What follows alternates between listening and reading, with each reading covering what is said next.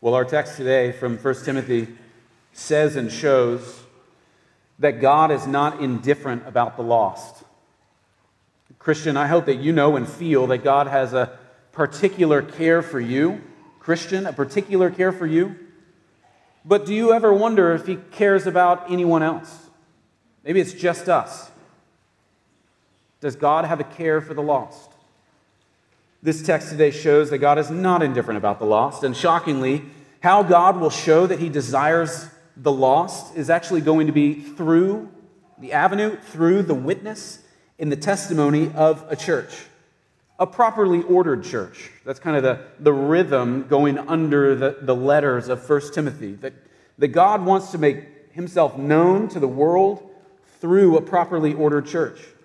Now, in this passage, it's important to see that the view of, or scope of God acting right, or how we're to act right in how we treat sin and how we express the gospel to the world. In this passage, Paul will tell this elder, this pastor, they're the same thing, this part of his church's ministry will be opposing false teaching and teachers. It's one of the ways they're a witness to the world is opposing false teachers from the inside of the church.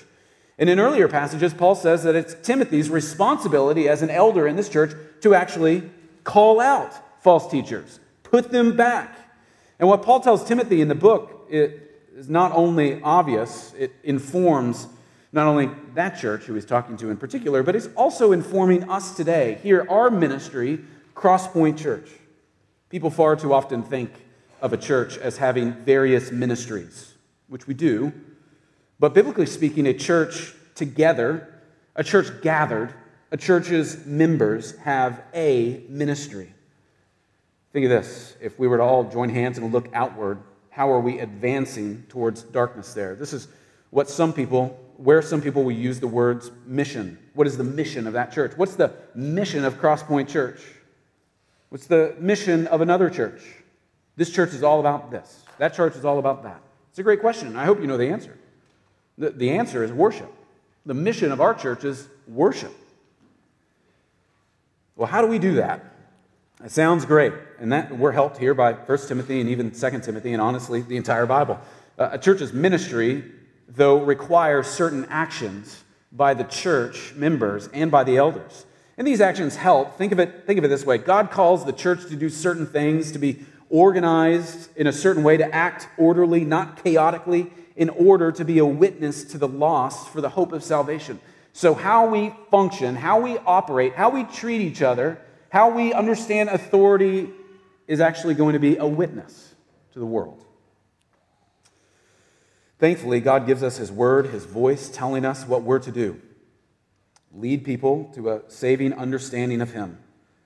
I just want to ask, if you're here and you're not a Christian today, we're so thankful you're here. And I know that a lot of people, when they come to church and they're not a Christian, they kind of just want to be left alone and maybe even sit in the back or even in the cry room behind the glass where no one can talk to them or see them. And I just want to encourage you to do that. Just watch this morning. I'm going to be mostly talking to us, like our people, my people, Crosspoint people. But watch. Seek to understand why is it important for the church to call out false teaching? Why would you, non-Christian, think that that's important for us? Or why is it important for the church to pray in a certain way? Maybe as you're viewing in, you can see why it's so important for us to act a certain way. Now, the trick here is hopefully this action actually turns toward you and invites you into an understanding of Christ. This passage gives us 3 requirements to be faithful. Proper pruning, verses 18 through 20. Proper prayer, verses 1 through 4. And proper planting, in verses 5 through 7. The mission of a church is worship, and what are the requirements of some of that worship? The first way is proper pruning. Here in verses 18 through 20, a church must properly prune what is wrong. A church's ministry requires pruning. Look at verse 18 of the text. This charge I entrust to you, Timothy, my child, in accordance with the prophecies previously made about you, that by them you may wage good warfare. Paul entrusts this command to Timothy. Now, what command is Paul talking about in verse 18? That's answered in what was previously written in verse 3. Look at that. Paul says Timothy to stay in Ephesus, this church, to command false teachers to stop their false teaching. And Paul doesn't passively out of the air say, someone should do something about that in this church, he tells Timothy, get in there and oppose false teaching. Growing up, I was in the Boy Scouts for a couple of years, and I took this class at camp called Emergency Preparation. How can I, a 12-year-old, prepare for emergencies? One of the things, if you come up on a car wreck, or maybe something happens at a pool, or something's in a house, it is not good within that emergency to say, someone should do something. Someone should call 911. But rather you might say, John, call 911. Angie, go get towels. Last night I spilled water just all over my desk and laptop. And I blurted out, Brooke, get towels. And she probably just absolutely panicked. I was in another room. She's propped up, pregnant, watching a show, and she's got to gracefully walk in to help me. I will get better. Same thing here in this text. Oh, and I'm not going to look at her. All right, same thing in this text. Timothy says, elder, pastor, confront, charge these false teachers to stop talking, to shut up. Timothy has a responsibility to confront false teachers in accordance with the prophecies that Paul gave. You might remember in the book of Acts, chapter 13, where Paul told Timothy, I'm going to leave here, but be careful. There's going to be rooting of false teaching that will rise. And when that happens, I need you to go to work. And so then he, in a fulfillment of that prophecy, he writes him now and it says he needs to go to work. Now, how does one do that? How does one stand down people who speak wrong about Christ? Paul gives instruction here for this war in verse 19 in our text. Look at that. You do it by keeping or holding faith. How do you confront false teaching? Keeping or holding faith and a good conscience, which some have rejected. Some have shipwrecked their faith. Okay, you want to confront false teachers? How? You keep faith and a good conscience. Faith is trusting in Jesus. It's the regular reminder of the gospel, the regular proclamation of the gospel, the teaching of the gospel. Christians should never tire of the gospel. That's what we want all the time. What do you want someone to talk about next week? The gospel. Why? Because in part it fills us, and in part it exposes them. But also you not just keep faith, but also you have a good conscience. A good conscience is obeying Jesus' word, his scripture. How do you confront false teaching? You teach truth. What does a lighthouse do in the water? It shows where truth is. Sin undermines our ability to do that. So Paul says you got to keep faith and a good conscience. But then Paul does something pretty aggressive and striking here. He names forever 2 people who had done this very thing. They'd failed to keep faith. They'd failed to keep a good conscience. They had taught wrongly. So Paul says, hey, do this and this, and here's a permanent example of those who have not done that. Verse 20, what does it say? Among them are Hymenaeus and Alexander, whom I have handed over to Satan, that they may not learn to blaspheme. That is a rebuke. Paul names 2 guys. What'd they do? You might think, my heavens, what did they do to permanently be in this text? It must have been something terrible. 2 Timothy chapter 2 says that Hymenaeus taught false things about the resurrection. 2 Timothy chapter 4 says Alexander, the coppersmith, did harm to Paul and vigorously opposed his teaching. That's how he harmed him. That's how they were stirring up this church. They were doing the opposite of what we're commanded to do. We're commanded to devote ourselves to the teaching of the apostles. Alexander didn't do this. One was talking against a biblical view of the resurrection. One was talking against what Paul was clearly saying and what we have recorded in the scriptures. What Hymenaeus and Alexander did was teach heresy, who were in open opposition to Paul and his own teaching. And they've made a shipwreck of their faith by doing this. They've ruined themselves. And how they do it? Well, by falling away from faith and a good conscience. So Timothy and the elders are to keep faith and a good conscience. The implicit instruction is, if you don't keep a faith and a good conscience, you will go the way of these 2 who have shipwrecked their faith. You might have not thought that was going to be that kind of rebuke. You might have thought, these people must have murdered someone, or cheated on their wives, or just thrown down. But what they were doing is they were defaming God with their words, and it ruined their lives. And what Paul says is, put them out so that they will not destruct anyone else. Look at what he says at the end of verse 20. Paul says that he delivered them over to Satan, that they may learn not to blaspheme. That's extreme. And what's he talking about? I want you to notice the language here mirrors. So Paul wrote 1 Timothy. Paul also wrote 1 Corinthians. This language in this verse mirrors what is known as church discipline in 1 Corinthians 5. In chapter 5, Paul says that you must hand unrepentant people out of the church and hand them over to Satan for the destruction of their flesh, so that their soul might be saved by Christ Jesus. In other words, the church has the responsibility, the command in this passage, the authority from this text to discipline members who won't repent of their sin. The church has the responsibility to prune the branches when there are members who are unrepentant. The ministry requires pruning. Paul says that he's done this before. He's handed these two over to Satan, which means he's set them outside of the church, the domain of God's people, God's Spirit. He's put them back in the realm of Satan and under his influence. We think that the greatest place that you can be is actually within a membership of a church, because you're entrusting yourself to people who promise to care for you. So to be outside of that realm, we think is a very, very dangerous place, which is why the gospel calls people in. And it is showing that, hey, out there, it is scary. That's where Satan rules. Not in here, Satan rules out there. So why does Paul or a church do this?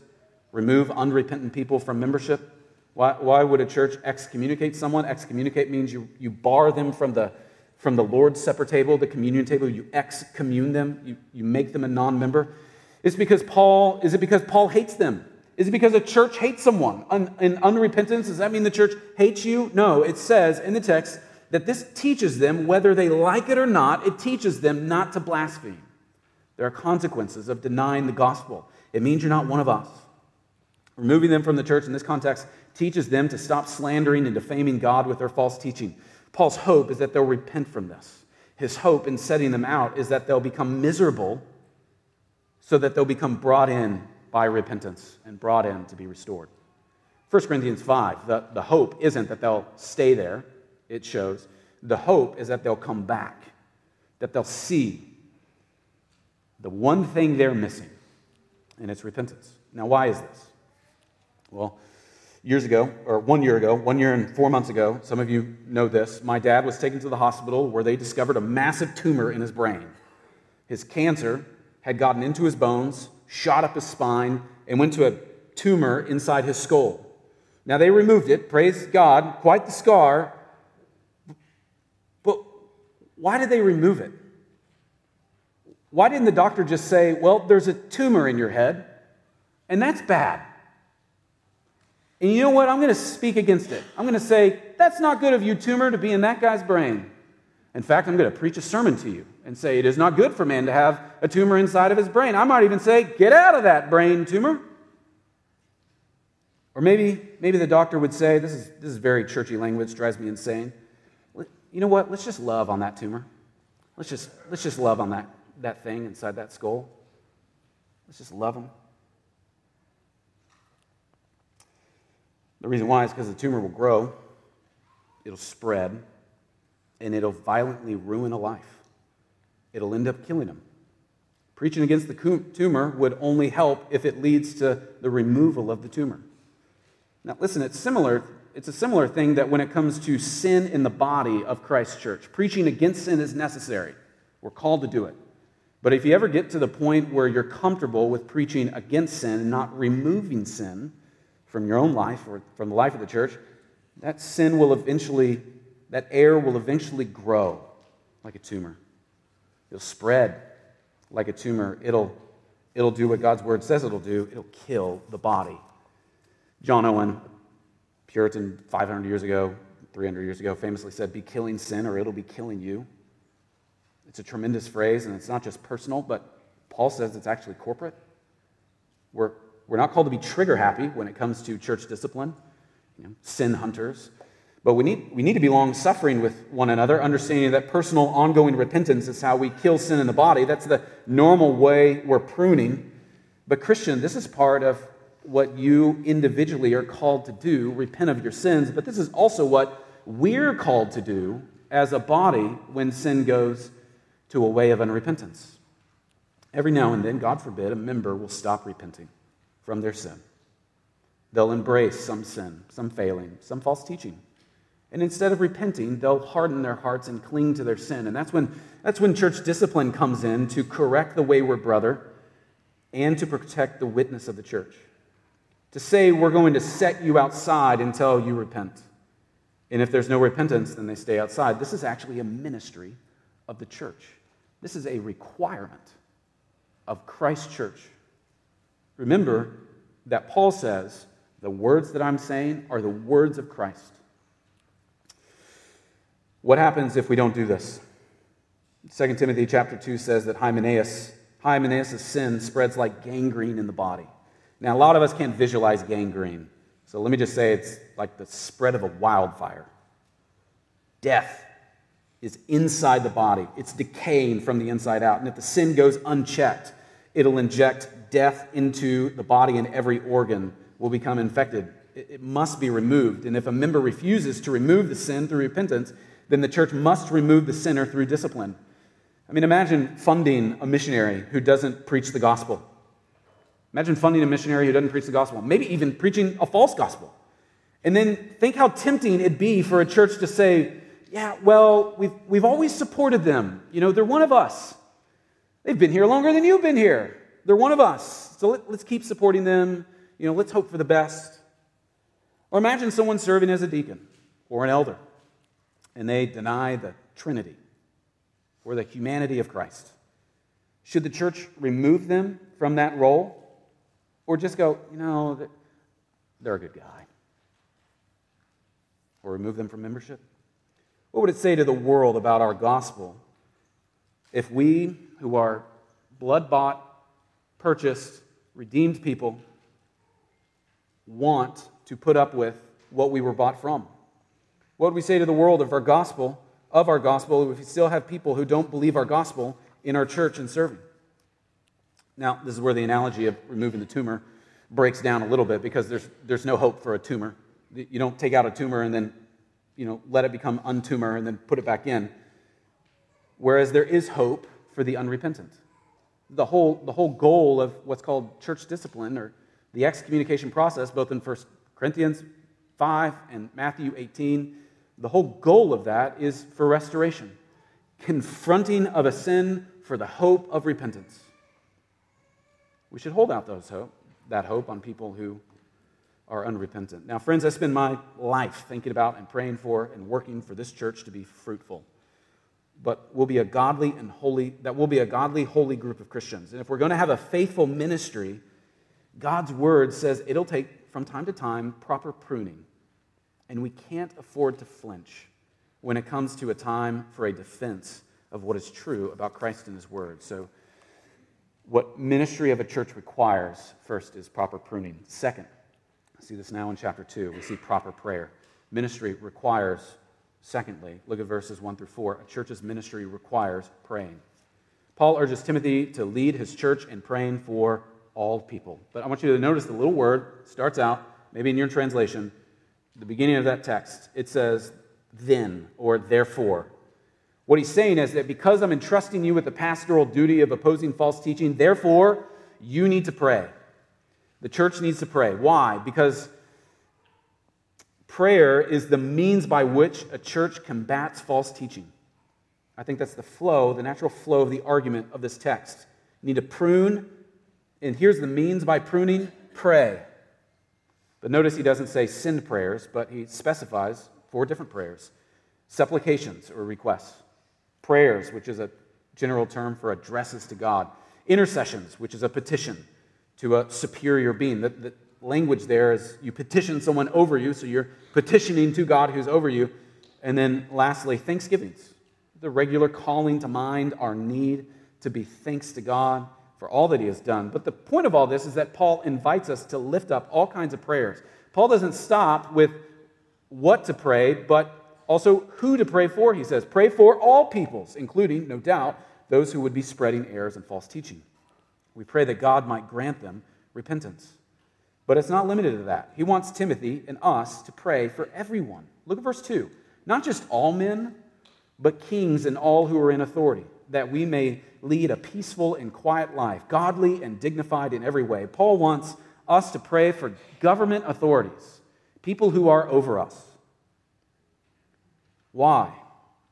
Because government authorities, kings and governors, can execute laws or policies which can either protect Christians or can make them a target for outside enemies.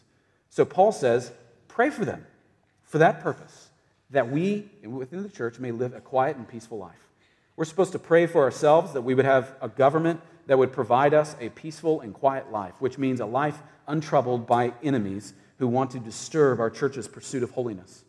I think this is the tension that we should, as kingdom citizens, be mindful. So we are both in the world, practically, we all know what that means, but we're not of the world, meaning we belong to a different king, to a high king who's over everything. Yet he places us, this is where the tension is, he places us under the authority of the world.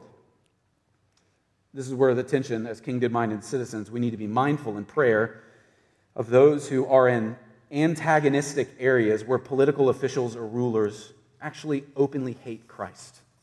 Whether that's in China or in California, there are certainly brothers and sisters who their prayer is just to be left alone. Get off our backs. Allow us to meet in the day. Allow us to sing at night. I mean, the singing was great this morning. I've got a friend who pastors a church where they whisper their songs because they're not allowed to sing. They're not allowed to sing Christian songs. They're not allowed to preach. They're not allowed to read the Bible out loud. And in fact, if they are found with a Bible, they will be killed. Don't you know their prayer is for whoever that king is, that they just leave us alone so that we can do what God has called us to do. Verses 1 through 2 give us a helpful way from the inside to look outward. The people down the street, the neighbors, the friends, the coworkers, the cashiers. How should a church operate? How should a church's ministry be expressed? Prayer for them. But not just around, so this allows us to think horizontally, but even prayers that go up. A city manager, that they would allow our church to operate in a certain way. A mayor, a governor, a representative, a bureaucrat, that they'd be used by God to leave us alone so that we can worship how God has instructed us to worship. This helps shape a Christian's view, I think, of patriotism. Biblical patriotism is boasting that God is supreme over all nations and that we want to worship him within our nation. And so we will fight and work within our nation to make it great for the church to worship the Lord as he's commanded. There's no Christian nation on earth because God's people aren't organized by countries, but rather by churches. And so a church's view of their own nation is to plead with God that the rulers which are under his providential hand would allow his churches peace and quiet. I wonder how this would help you pray for our country, our county officials, our mayor. I know that a lot of us, we pray in a certain way, kind of depending on the season, pro or against certain things. I love reading political history, love reading political science. I don't know if it's ever been worse or it is than now. I'd like to think it's kind of all along the same on this side of Eden, just with the depravity of man. But how do we then act? What do we do? What does Crosspoint do in this nation, in this time, under our leaders? What do we do? Paul says, pray for them, all who are in high positions, that they'd help life be easy for our church as we worship, evangelize, disciple, and grow in Christ. Now, part of this is actually knowing what a church is and isn't. When you know what a church is, it allows you to approach the lost in a certain way. When you know what a church is, it allows you to approach a government in a certain way, or a neighbor in a certain way, a missionary, a wayward son in a certain way. When you know what a church is, Paul is telling Timothy to stay within that church, pastor these people, defend them from error, and pray for all people, so that this church might be a witness. Now, for what reason? We see this in verses 3 through 4. We do all this, a church does all this, in order and in prayer, because it's pleasing in the sight of God, a God who desires, through the expressive proclamation of a purified church, desires all men to be saved and come to a knowledge of the truth. Why do we do these certain things? So that as we're looking out and sharing the gospel or evangelizing or confronting, we do all this because it's pleasing to God, who wants all of those people to turn to Him. Now, let me explain these two verses after I say this. Take a step back, indulge yourself on the end of chapter 1 and the beginning of chapter 2, and think the point of Paul telling Timothy, or us, to understand the ministry of the church must be a certain way is because the purity of the church is inevitably the means by which people are brought to Christ. We all can think of a damaged reputation of a church, what that does on a neighborhood or in a city. And Paul is saying, friends, let us clean ourselves up so that others may see, whom God wants to come to Himself, they may see the beauty that has been given to us in Christ. So things like membership, polity, discipline, liturgy, prayer, the things I know most of you don't care about. Most people care about programs. What does this church have to offer me? How can I get plugged in this way? Listen, God's holy word says clear as day that an unadulterated ministry of the church, the purity of the church, the shaping up, the pruning, the prayer of the church is because God desires all to live under His authority. How we worship, who we dignify as member or not member, how our church is structured, how we advance ourselves in prayer, how we discipline, how we pray, is because God desires all to live under His authority. And friends, that'll happen by us looking like Christians and acting like a Christian church. A church can form itself and act in such a way that it becomes limiting rather than open with the free offer of the gospel to every single human being. Now, verse 4 causes a decent amount of confusion in some people's theological pursuit. If God desires all to be saved, why aren't all people saved? Can God make a rock that He can't lift up? Can God desire something that He can't accomplish? And if God does desire all to be saved, why aren't all saved? I think key to understanding what Paul is arguing here is not only in the scope of the Bible, that God expresses His will and desire, but also in the context of this particular passage. I think it's helpful for you to, whenever you see God desires or God's will or God's providence, those kind of theological hinge points on how you could think about God in His providential ways, I think it's helpful to think of the will or the desire of God in two ways. One is His sovereign will, which cannot be violated, and then His moral will, which can be violated. He sovereignly has a will, like, let there be light, there was light. And then He morally has a will that you should obey your mother and father. Well, you might choose not to. That's under His moral will. Different texts in Scripture emphasize one of these two. Sovereign will talks about the sovereign plan that God has for the world. When the Bible says in Ephesians 1 that God works all things according to the counsel of His will, it's talking about His care for the entire world. Romans 8:28, God causes all things to work together. That's in His providential or sovereign will. His care and concern over all things. In that sense of His will, we don't know God's will until it happens. We understand God's sovereign will after the fact. Did God will for me to marry Brooke? Well, yeah. Did God will Brooke not to marry someone else? Praise God, yes. We know it after the fact. We perceive it. Some people call this the mysterious will of God, a view of His providence which works itself out according to His plan. The moral will of God is different. So sovereign, moral will of His God is different. His moral will refers to His holiness, His goodness as it's executed. His moral will is reflected in the commands of Scripture. Don't kill, submit, love, obey, hear, be perfect as your heavenly Father is perfect. That's His moral will for you. These commands express God's moral will and human will that can be defied. In fact, that's what sin is. It's a defiance of God's moral will. So when Paul says that it's the will of God, your sanctification, he's talking about God's moral will, and some fall short of that. The Bible speaks of this in both ways in God's will. So when we look at a text like 1 Timothy chapter 2, verse 4, God desires for all to be saved. Is that the providential will or the moral will of God? Well, I think it's the latter, His moral will.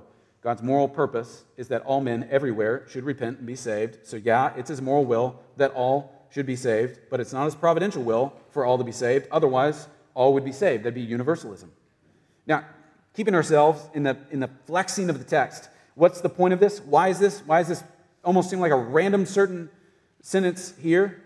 Why is this now in Paul's apostolic world?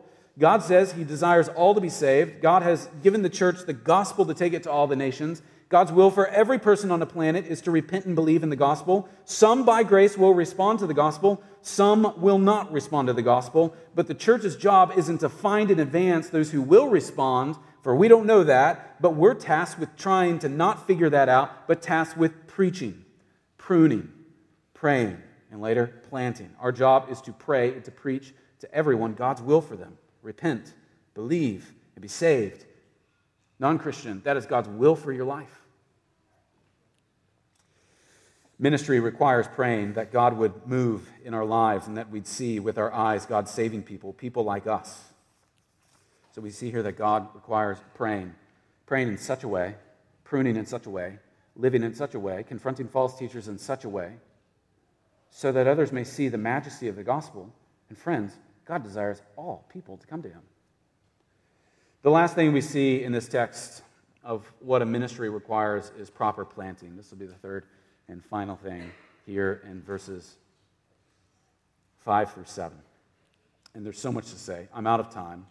So let me try to sum it up by saying Paul is saying that there's one God. And because there's only one God, there's only one plan of salvation for the world. Only Jesus is the mediator or the go-between, a sinful man and a holy God. That one mediator is Jesus, and that mediator between a sinner and God shows that they are alienated. And so it's the church's job to then plant the gospel in front of people's midst. The ministry of the church is actually worked out in planting the particular message that is exemplified in this verse. There's one God, there's one mediator, Christ Jesus, who gave himself as a ransom for all, which is the testimony given at the proper time. For this I was appointed to be a preacher, planting this flag in the ground. Recognizing that we can't earn our forgiveness, it was grace given to us. We can't earn eternal life. This was something that God freely gave us through the mediator of Jesus. Meaning, he's emphasizing, there's no plan B for the world, a God who wants all men to come to himself. There's no plan B for this. There's only plan A. So that means the faithful ministry of the church will be that you and I regularly plant the gospel flag wherever we can. That's what it means. I said it in Sunday school. I've said it multiple weeks. It's not something that I made up. What do we want our church to be known for? The gospel. What do we want our church to be known in our characteristics and in our ministries and in our pursuit? The gospel. Why? Because it's literally the hope of the world. That's it. You know, we didn't... Yeah, I'll go there. We don't start like a shoe shine ministry, to use a random example. I have a shoe shine kit in my office. Do you ever want to see it? We don't start a shoe shine kit ministry saying that you need to become a shoe shiner, because that's not the hope of the world. The hope of the world is that you would repent of your sins and believe in the gospel, and that you would go and do likewise. That's the hope. And what he's saying is you need to plant your flag here. We'll trust in the word of God's grace to be the power of God unto salvation to all those who believe. Saving people is not our job. It is God's job. Our job is to pray and to preach and to prune to everyone and leave the results to him. Jesus came into the world to save sinners, and God desires all to be saved and come to a knowledge of that truth. And God declares to all everywhere to repent, because he has fixed a day where he will come again, and that flag will be lifted up by him, and he will shatter down a new kingdom on earth. And there will be no hope anymore.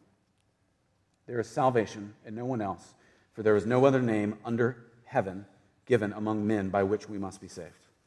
So in conclusion, if we want this to happen, it's going to take some things for us. I have 3 things it's going to take for us. The first one, we're going to have to deal with sin.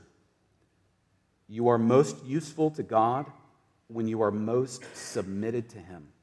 You are most useful to God when you are most submitted to him. A church is most useful to God when we are most submitted to him. We, as members of this church who've signed up to be a part of one another, to hold one another accountable in accountability, to keep one another's face on the King. It means, in part, that we will have to deal with the sin for the sake of repentance and keeping faith, and we can't ignore it. Like an amazing garden, imagine. There are some weeds that come in, and a good gardener puts those weeds out. Second, we got to pray. Evangelism isn't ultimately God's work, but the means by which evangelism happens is from His people. God uses us in His work in prayer. We're making an appeal to the one who can save people. We ourselves cannot awaken a dead heart. We cannot open blind eyes. We cannot prune out the hiddenness of ears. We can't speak noise to people who aren't listening. So we pray, though, to the one who can, recognizing that He uses us through that midst. And third and lastly, we've got to speak. We cannot preach the gospel unless we use words. There's that phrase from some ancient person that says, preach the gospel, and if necessary, use words. First of all, he literally never said that. All historians are like, that wasn't a quote by him. Also, that's literally anti-gospel. Friend, if people are to hear the gospel that you believe, they must hear it out loud. And if you're talking about the things of the world, they will not hear that gospel. And it really might be you who God has in their midst. We saw testimonies a couple weeks ago for baptisms. We hear testimonies of how people become Christians all the time. One of the urgencies of coming to a members' meeting is that you get to hear these subtle, short testimonies of people coming. And all these testimonies have the same thing in common. I was dead in my sins. Someone told me the gospel. God converted my heart. That's it. So we must speak. Not every convo is going to be one of the gospel, but if someone's going to be saved, at some point they must hear the gospel.